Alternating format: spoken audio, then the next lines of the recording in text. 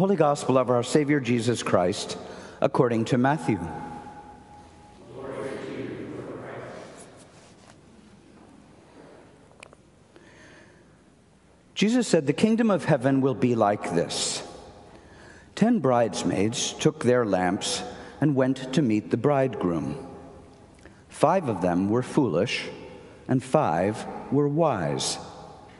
When the foolish took their lamps, they took no oil with them. But the wise took flasks of oil with their lamps.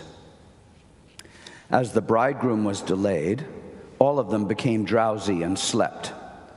But at midnight there was a shout, 'Look, here is the bridegroom. Come out to meet him.' Then all those bridesmaids got up and trimmed their lamps. The foolish said to the wise, 'Give us some of your oil, for our lamps are going out.' But the wise replied, 'No, there will not be enough for you and for us. You had better go to the dealers and buy some for yourselves.' And while they went to buy it, the bridegroom came, and those who were ready went with him into the wedding banquet, and the door was shut. Later, the other bridesmaids came also, saying, 'Lord, Lord, open to us.' But he replied, 'Truly, I tell you, I do not know you. Keep awake, therefore, for you know neither the day nor the hour.'" The Gospel of the Lord.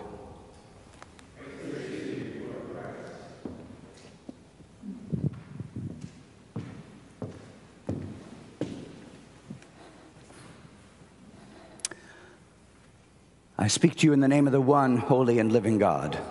Amen.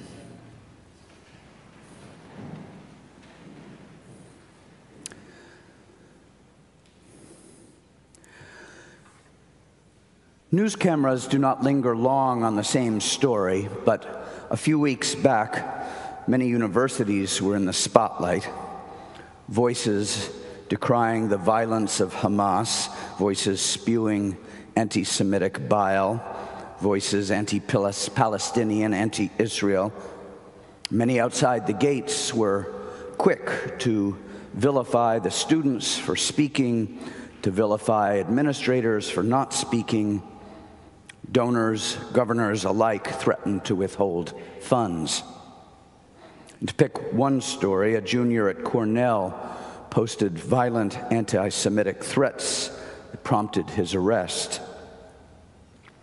Well, amid tensions on that campus, a friend forwarded to me a letter she had received from her friend, Jane Marie Law, an associate professor of religious studies at Cornell. And she wrote, she said, to tell a story that happens every day but never makes the news. She describes in this letter one of her classes.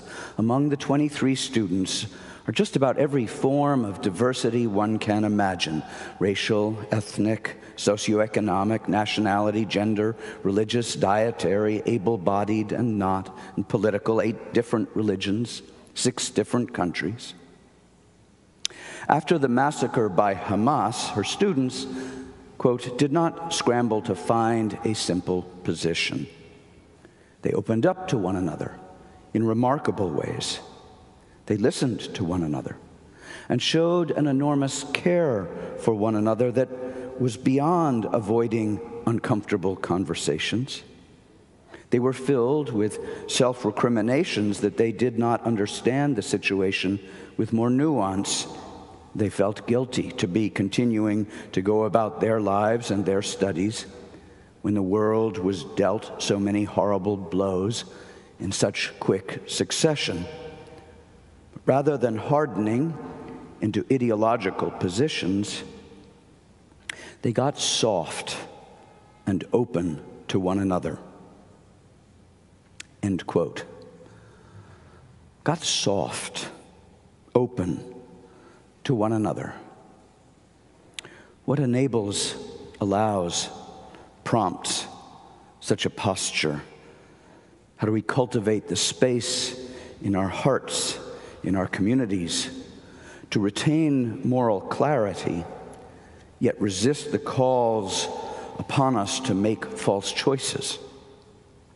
So quickly we're seduced by the myth of redemptive violence, while more violence is never the better answer.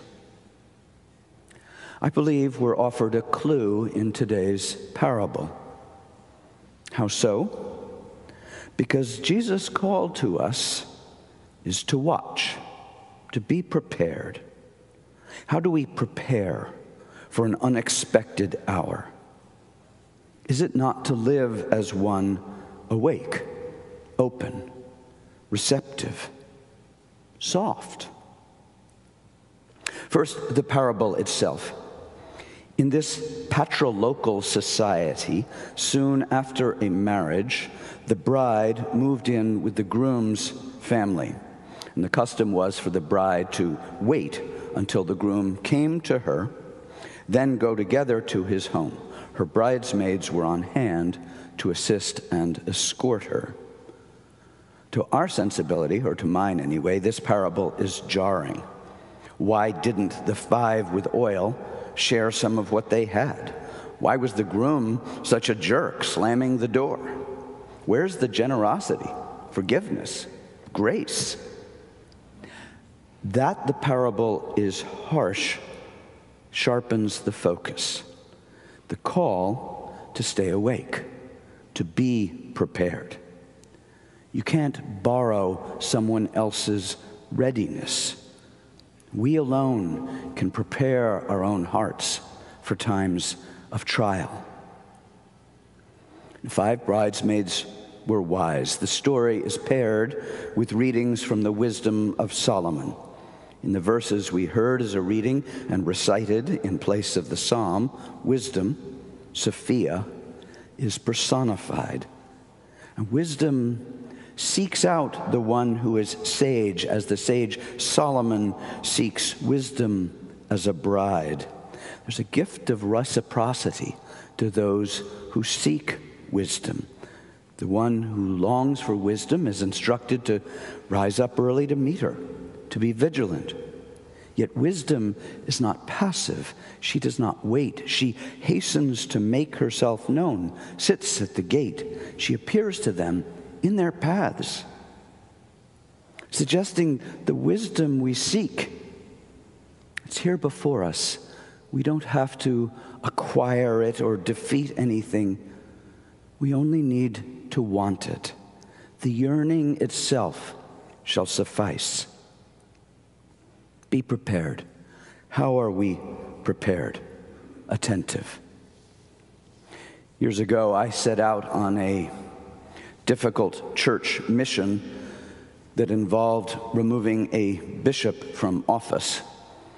My colleagues in the Diocesan Standing Committee gave me this padded boxing headgear as a gift for my task. I appreciated their humor and care, but when Paul taught the Ephesians to put on the whole armor of God, I do not believe that this is what he had in mind. So what then shall we put on? What shall we practice? I have some ideas, but let me ask you, when the world is hard and the going gets tough, to whom do you turn? Where do you seek nourishment, strength, or courage? For what do you pray? I've been thinking a lot about this. I've been praying about this. Because with all that is hard these days, and much is hard, how do we take care of one another, take care of ourselves, and in so doing, move the world ever so slightly toward grace? And I believe that what we are doing here together is absolutely vital for the well-being of our souls and our world. That we are practicing what we believe to be the essence of beloved community. So what is it? that's so important? Let me name a few of the ways in something of a love letter. One of you delivered a vase of flowers to a woman on the anniversary of her husband's death. And one of you arranged the flowers in that vase. One of you listened gently as another shared that he'd lost his job.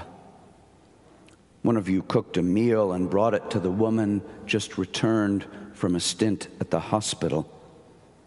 One of you got up early to prepare the coffee or the sacristy, to open the doors, to be ready to greet someone you do not know, a fellow traveler. One of you stood on the corner and collected coats for migrants arriving with nothing.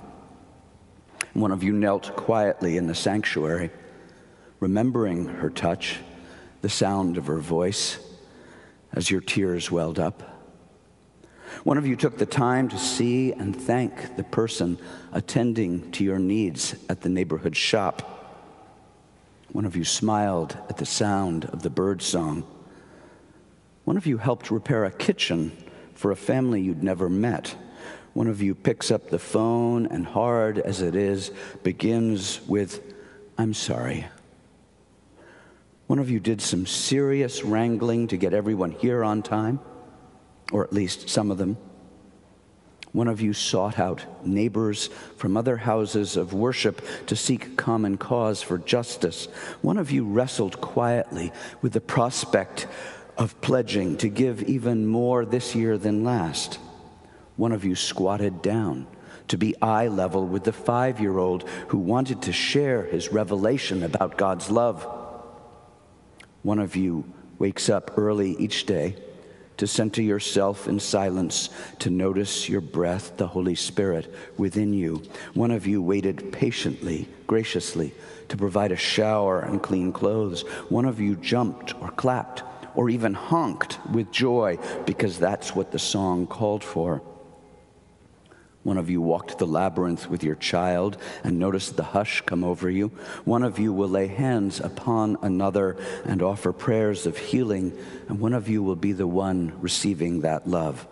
One of you overcame much fear and ambivalence to even walk into the doors of a church. One of you shared your thorns and roses, feeling exposed. One of you spoke truth when it was hard to do so, bore witness. One of you walked with a teenage youth as she made a mature commitment to faith, and one of you is that youth and invited your friend to the party.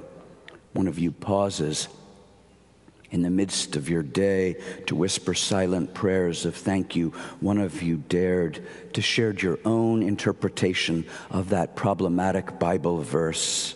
One of you, and that was just Tuesday. Who have I missed? What have you witnessed? What blessing have you received? For whom or for what are you grateful? Let us notice the gifts, the blessings. Let us not neglect to say thank you, even as a whisper within. One of you, Mother Teresa of Calcutta, said, just begin. One. We may do no great things. We do small things with great love. So when Cornell canceled classes to call for a day of peace, Professor Jane Marie Law invited her students to keep their PJs on and meet via Zoom and share a favorite poem. She writes, everyone showed up. We read poetry together, poetry about putting your soul back together, poetry about the natural world and about bees and about birds. And there's a kind of special hush that comes over young people when they're far from home, and they're learning the textures of their hearts and souls and minds without having it mediated by a standard curriculum. It takes my breath away sometimes, that hush. Miracles happen every day at universities as diverse as ours, but it's so commonplace, we never think to report it. Dear ones, one of you, One of you is prepared, awake. One of you noticed the miracle of this day. One of you is living God's love. So too another and another. One of you. One. That's how the fire spreads. Live God's love. Amen.